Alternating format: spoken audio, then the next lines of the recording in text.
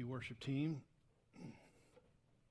This month we are doing a little mini-series in the book of Psalms, the song book of the Bible, and today we're going to take a look at Psalm 13.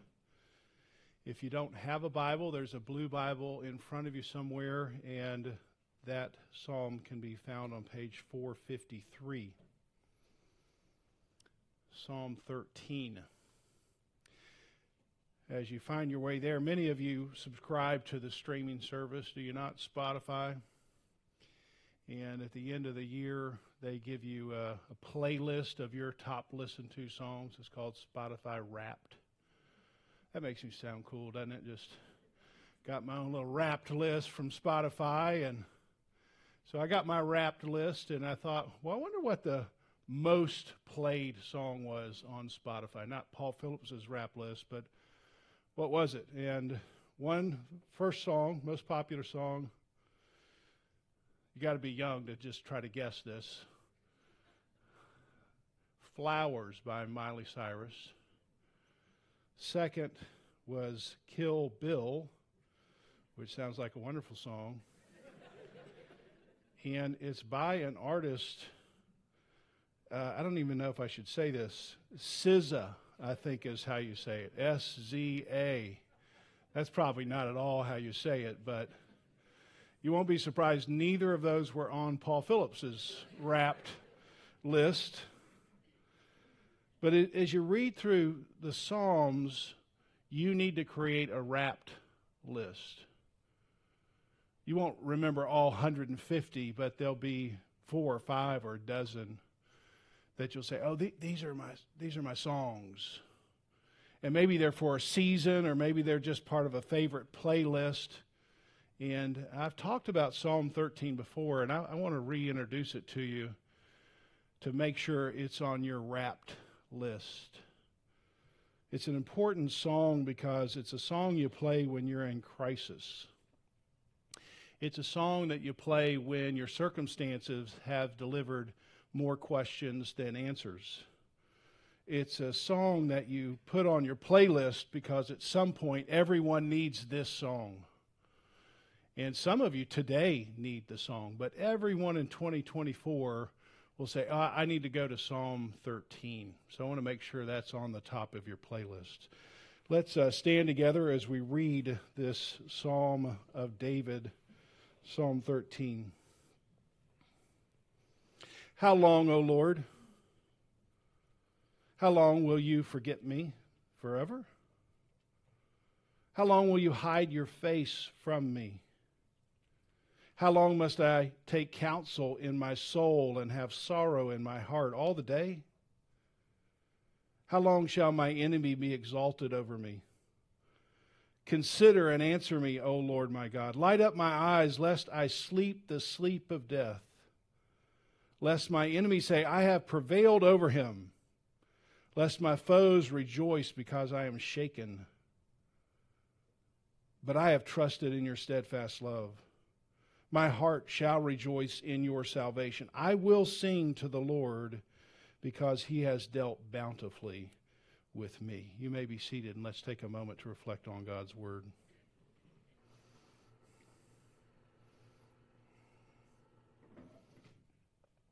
Several years ago, a professor and theologian, a guy named Jerry Sitzer, wrote a book, and it was titled this, A Grace Disguised. A Grace Disguised, How the Soul Grows Through Loss. Sitzer was personally familiar with loss. One night while driving with his mother, his wife, and his children, he was struck by a drunk driver. And immediately he lost his mother, his wife, and his 2 daughters.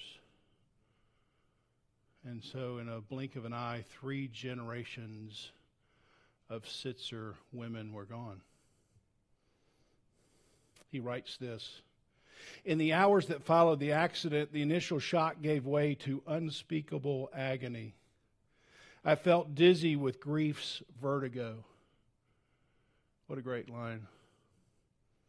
I felt dizzy with grief's vertigo. After arriving at the hospital, I paced the floor like a caged animal only recently captured. That initial deluge of loss slowly gave way over the next months to a steady, listen to this, the initial deluge of loss slowly gave way over the next month to the steady seepage of pain that comes when grief, like floodwaters refusing to subside, finds every crack and crevice of the human spirit to enter and erode. What a great way to write that. I was overwhelmed with depression. The foundation of my life was close to caving in. I felt punished by simply being alive.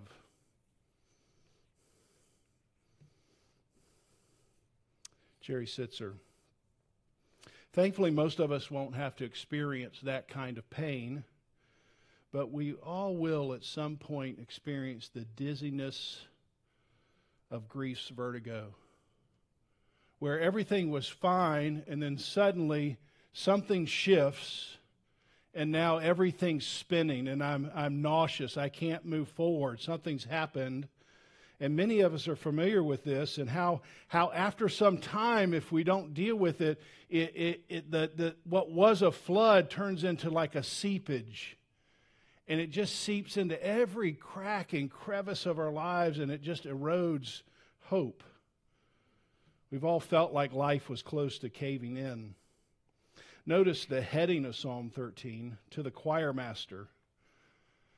Frequently, David will write some kind of heading, and he'll give an example of why I'm writing this particular song. I'm in a cave, or I've done something wrong, or something has happened to me. This is just a generic, hey, this is every day, every week, every year, sort of, I have low moments in life.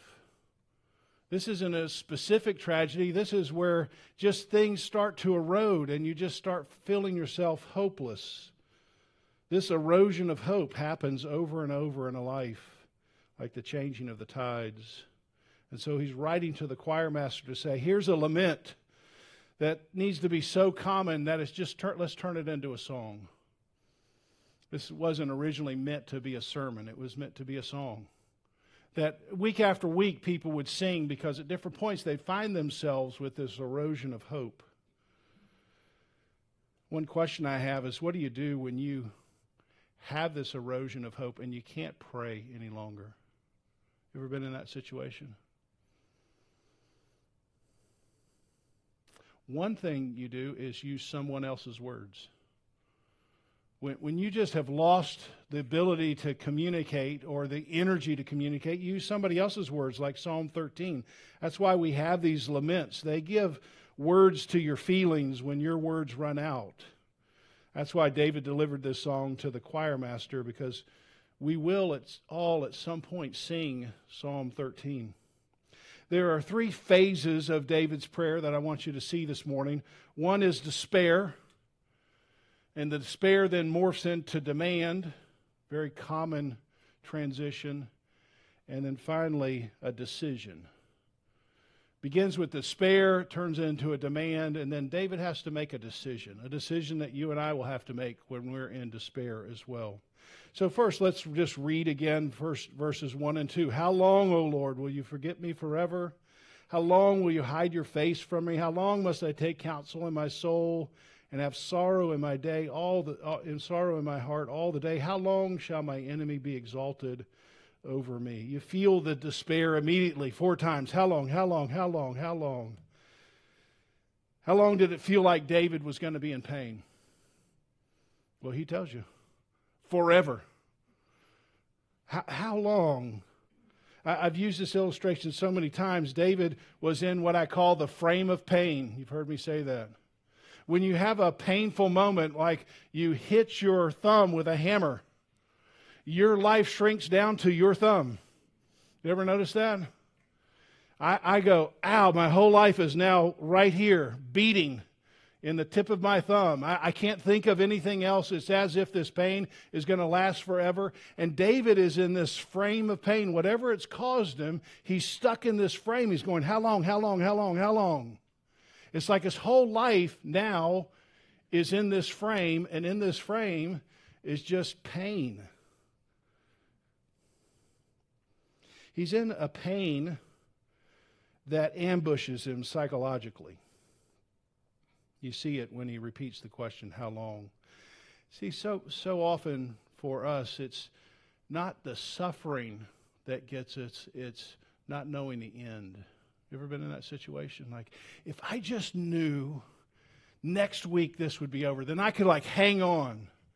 Or if this was just a season that I knew with my son or my daughter that by the time they reach this age, then they would finally be okay or whatever, then I would be able to manage it. But we don't know. You get into the frame and you don't know if the frame's going to last forever or it's going to last a day. So not knowing it hampers or it attacks, it ambushes David psychologically. And then he has this psychological fatigue that moves to being spiritually ambushed. Notice how the phrases go, how long will you forget me forever? How long will you hide your face from me? How long will I have sorrow in my heart? It's not just psychologically ambushed. He's been spiritually ambushed, as if God's gone away. The face of God often is connected to the favor of God. Most of us know this from number 6. The Lord bless you and keep you.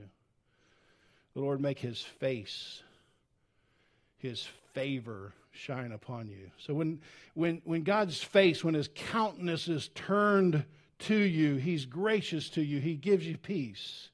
And yet David, who's the man after God's own heart, somehow he feels like, I've lost the face and I've lost the favor of God. I wonder if you've ever felt that way. I'm in my frame, but God's not in my frame. It's as if he's outside and I can't seem to find him. I feel psychologically ambushed. I feel spiritually ambushed. And the moment I need the most help from God is the moment where I can't find God at all. That's where David is. That's where C.S. Lewis was when his wife died of cancer. He wrote a book called A Grief Observed. And the tone of it in this paragraph that I'm going to read you is a Psalm 13, verse 1 and 2 tone. Listen. Go to God when your need is desperate, when all other help is vain. And what do you find? You find a door slammed in your face. A sound of a double bolting door from the inside. After that, silence. You may as well turn away. The longer you wait, the more emphatic the silence will become. There are no lights in the windows. Was it ever inhabited? This is from C.S. Lewis. This is after he wrote Mere Christianity. This is after he wrote the Chronicles of Narnia. This is after he's convinced so many people that God is real. Or maybe at least a lion. And now he's writing, and you feel the Psalm 13? Was the light ever on? Like, I thought the light was real, but now that I'm in pain and I can't find God, I'm now beginning to wonder, and I've wondered if you've been in this place, was it ever really on, or was I just fooling myself? If you've been in that place, or you are in that place, welcome to Psalm 13. David, C.S. Lewis, Jesus, they've all been in that frame. This despair quickly turns into a demand, which is so common for each of us. Verse 3 and 4. Consider and answer me. Now, this is really a bad translation because it sounds polite. Now, consider, O Lord, and answer me. That's not what it is. This is a Hebrew expression that's an imperative. It's a command that has urgency. And the way we think of consider is politely. And that's not how it should be. It should be, God, look at me. Listen to me right now. You feel that? I move from a despair, and I've had this seepage of pain that's eroding into every crack and crevice of my life. So now my whole life feels like it's filled with pain, and I can't find God. And so what do? I scream out, God, pay attention. Are you awake? Can you give me some attention right now? Not in eternity. I need something right now. That's the feeling David is trying to communicate. Verse 4, light up my eyes. Most scholars think this is an expression David uses for depression. The light is going out in my soul, in my eyes. Everything's getting dark around me. This psychological and spiritual fatigue is so heavy. And David just doesn't see a way forward.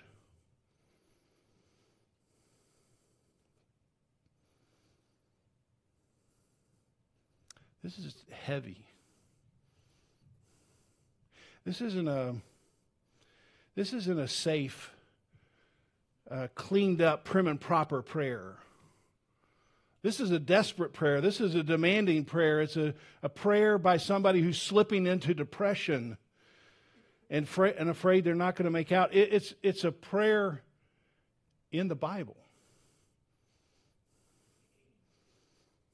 I think the point of it is David is modeling something for you and I. And that is, he helps us see what it looks like to bring these raw emotions before God. So frequently we just feel like maybe I'm not supposed to express these raw emotions. Like, God, you've abandoned me. I don't know if I should be able to say that because I'm a Christian. Well, David said it.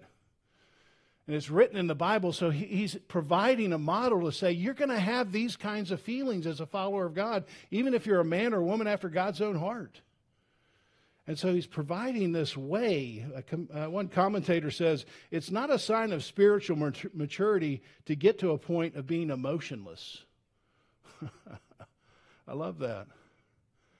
It's somehow the feeling is, as you mature, at least in some circles, is if you just become stoic and nothing really matters anymore. Nothing bothers you like you're Teflon. That's not a sign of spiritual maturity.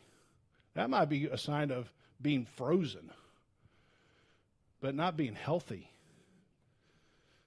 When you're experiencing this darkness, when you're experiencing this trauma, it's important to have an expression of your feelings, to find some way to say it. And if you can't say it, David's giving you some words to say it, and to acknowledge or to lament, to sing, as David is doing, his grief. When you have this kind of grief, it's having a massive impact on you, and it's going to go somewhere. There's a great book called The Body Keeps the Score. And it's about people who've experienced trauma to say, it may be past, but your body like stores the woundedness of it.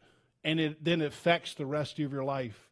And David's saying, hey, my body is keeping score. And if I don't have a way for like a river for it to flow out, then I'm going to get stuck in this frame of pain. It's going to seep into my life. So I've got to have a way to express it. And he expresses it with a song as a way to say, it needs to flow. It's coming into me. I don't want it to get stuck. I need it to flow through me. That's a sign of maturity. So you don't get stuck in the frame of pain. A few years ago, I had a very strange but delightful conversation. I answered my phone from an unknown number, which I don't usually do. And an 80-something-year-old woman was on the other line. And she lived in Arkansas. And her name is Linda. And I knew Linda a little bit. She was my mother's best friend growing up. And she just wanted to talk about my mother. And I thought it was delightful that she called me. I don't know Linda that well. It's not somebody I keep in touch with. My mother died almost 40 years ago. And for some reason, Linda was sitting in Arkansas and thought, I want to talk to Paul about his mom. So she called, and we had this very delightful conversation, a lot of laughter, a lot of tears. Because when when I was 4 years old, my father died, and my mother, who was 34, moved back to her hometown where Linda lived. And so she and Linda were in a little circle of friendship together, a mom 34 with 4 children. And I asked Linda, I said, what was that season like? I mean, when you're 4, you don't know what that's like as an adult. And she says this, your mom was a person full of joy and she loved to sing. But in that season, she only sang sad songs. See, you're going to be in a Psalm 13 season. It's not going to last forever. The frame of pain is not going to last. But when you're in that frame, you're going to sing Psalm 13. And not one time. Don't you wish it was just one time? And then suddenly you're out of the frame? When you're sad, how often do you hit that repeat? Like I could listen to a song 20 times in a row just going, I still feel this way after 19 times. It's you sing it in a season as a way to say, I'm still feeling the bubbling up of these emotions, and I've got to have them go somewhere. And there's a season where you sing these songs. And there will be a season for Psalm 13. Maybe you're in that season today, and God brought you here just for His word. And I'm thankful that if it's not, I'm grateful, but everyone's going to have a Psalm 13 season.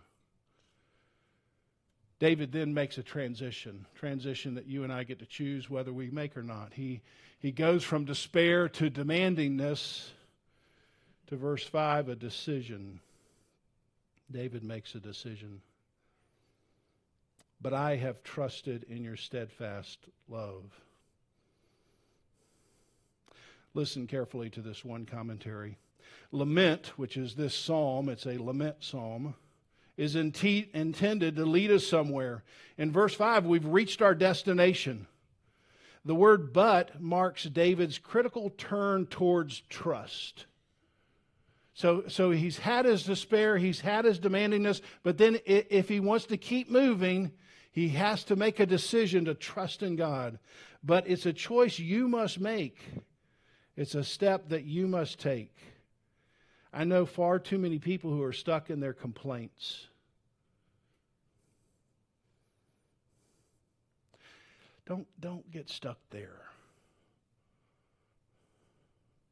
That's just not a great place to live the rest of your life. Last thing he says, trust is believing what you know to be true, even though your suffering might call that belief into question. Trust is believing what you know to be true. I know there's certain facts that are I'm losing during my feeling. You ever had that happen? I'm having a feeling right now, and the facts don't matter because I'm just feeling pain.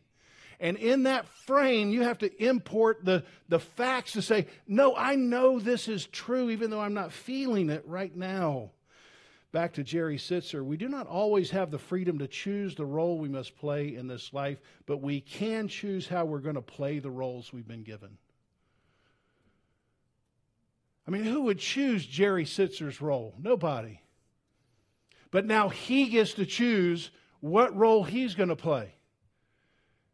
And you get to choose. David gets to choose. He's had his despair, he's had his demandingness, and now he's got to make a decision.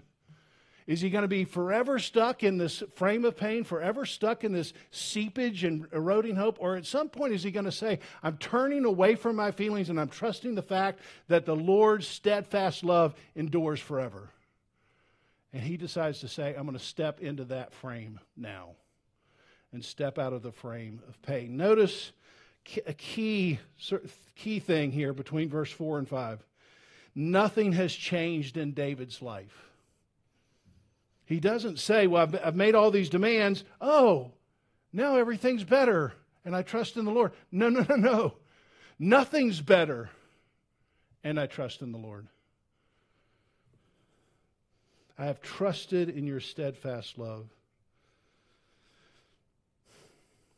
The book of Lamentations, a whole song book of laments. So if you're really down, we've got a whole book for you. It's written by the prophet Jeremiah, who's known as the weeping prophet. Jeremiah had a tough role. He was called into a tough place. Can't marry, never have children. He preached to a congregation in a country faithfully, who in the end literally drove a spear through his back while he was praying. That's how Jeremiah died, at the hands of his own congregation while he was praying. So Jeremiah was qualified to lament. And I just want to read a portion of Lamentations 3. Listen again to the Psalm 13, 1 and 2. God has driven me into darkness without any light. This is a faithful man, preacher of the word. His hand is against me the whole day long. Though I cry out for help, he shuts out my prayer, just like C.S. Lewis. My endurance has perished, so has my hope for the Lord.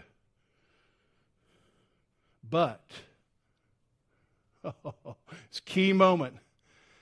Jeremiah has to make the same decision David has to make. Jeremiah has to make the same decision you and I have to make if we're in Psalm 13, verses 1 and 2. But I call this to mind. I'm pulling in some facts, and therefore I have hope. The steadfast of the Lord never ceases. His mercies never come to an end. They are what? New every morning. These facts of God's steadfast love are pouring into my soul morning after morning as I'm in the frame of pain, helping me wash out those feelings and trust again in the facts that the Lord loves me. And so in the midst of some very raw emotions, Jeremiah makes a critical decision. He calls to mind the truth about God. He knows he has personally experienced the steadfast love of the Lord, and now he's got to bring that back into his memory and say, it's still true. It's still true. I can't live according to my feelings. I can't deny that they're there. I need a way to express them and let them flow through me, but I can't make them the driver of my life. Pastor Brian Loritz has a great sermon on Psalm 13. Here's what he says. When you're going through a crisis, remember this. Your feelings make wonderful passengers, but horrible drivers. Your feelings are like your two-year-old child. They need to be in the car, not in the trunk. I know some of you are like, I've really felt like putting my 2-year-old in the trunk before. We strap them in, we engage with them, but we don't put them behind the wheel. Some people stuff their feelings in the trunk of their lives, and yet slowly the pain seeps out and erodes away their life. Others have the opposite problems. Their feeling are driving the car of their faith. So they're constantly running over a cliff. When life circumstances don't go your way, your life feels like it's in free fall. When you're going through tough times, always let what you know about God trump how you feel about God. That's what David's doing. Here is how I feel about God. Where are you? You need to have a way to express that. But don't allow that to be the main thing. The main thing are the facts that I know about God, that his steadfast love for me endures forever. So how do you make it through this frame of pain and not get stuck? How does your soul grow through loss? How do you make it through a crisis? Well, you remember that you're not going to be a stranger to darkness. If David felt this way, if Jesus felt this way, my God, why have you forsaken me? If C.S. Lewis felt this way, you're going to feel this way. When you feel this way and you run out of words, use someone else's words. I'm so much pain, I can't even think about praying. Well, then read a prayer, sing a prayer, use somebody else's word so you don't get locked up. When you sing this sad song, allow your emotions to flow through, to notice them, to express them. Don't allow them to be in control. Finally, you make a critical turn. You decide to trust that God's steadfast love, even though it may feel distant, is wrapped around my soul.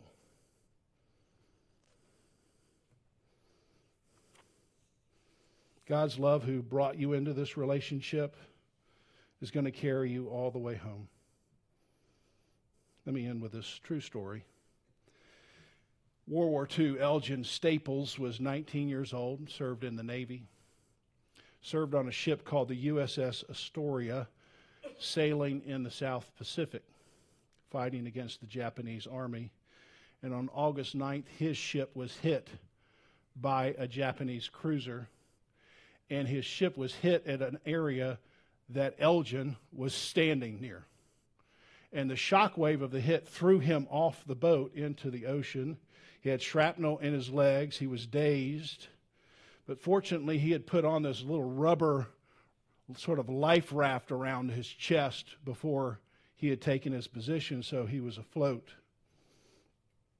For several hours, Staples floated in the water, wondering if he'd ever get back home. And he just noticed in this rubber tube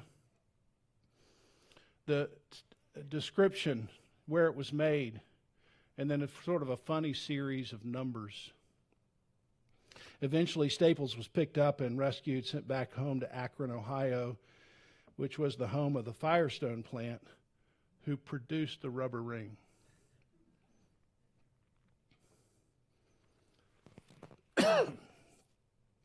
Staples kept the life ring as a special reminder of what saved his life. And then he tells this story. I sat with my mother at the kitchen telling her all about what happened and how the belt saved my life. And then my mother informed me that she, during the war, had gotten a job at the Firestone plant. She wanted to do her part in the war. She was an inspector. Each inspector had a unique series of numbers they would stamp on the belt, assuring its ability to work when needed.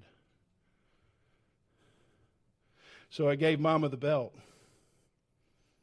She read the numbers and her mouth dropped open. All she could do was whisper,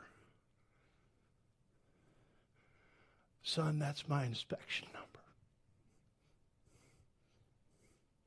We stood in the kitchen and hugged for a long time. My mother had put her arms halfway around the world to save me.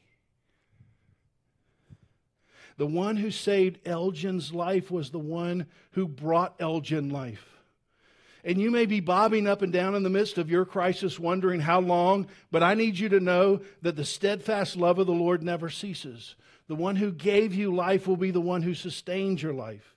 God's steadfast love is like His unique inspection number. It guarantees your survival. So even when your crisis ends in death and when you finally get back home, God will show us that He was the one who brought us life. He was the one who sustained us life. And He has a unique inspection number on your life to say, I'm going to get you all the way back home. That's the steadfast love of the Lord that endures forever. And that's the truth you have to have embedded in your soul at the moment of crisis so you don't get stuck in despair and demand. Amen. Let's pray. Lord, this song is a song that's so critical for the health of every soul here. Because we will have this crisis. We'll have a place in our life where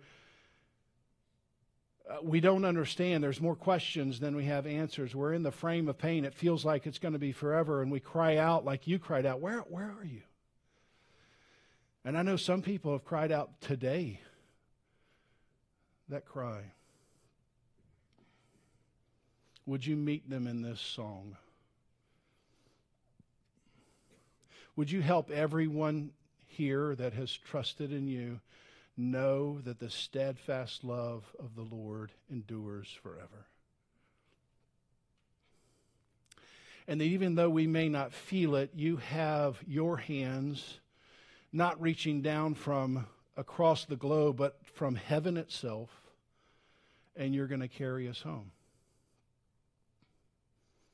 So no matter what we may be bobbing up and down in the pain of our life right now, we can trust in you. Thank you for giving this song for our soul to sing. I pray in Jesus' name. Amen.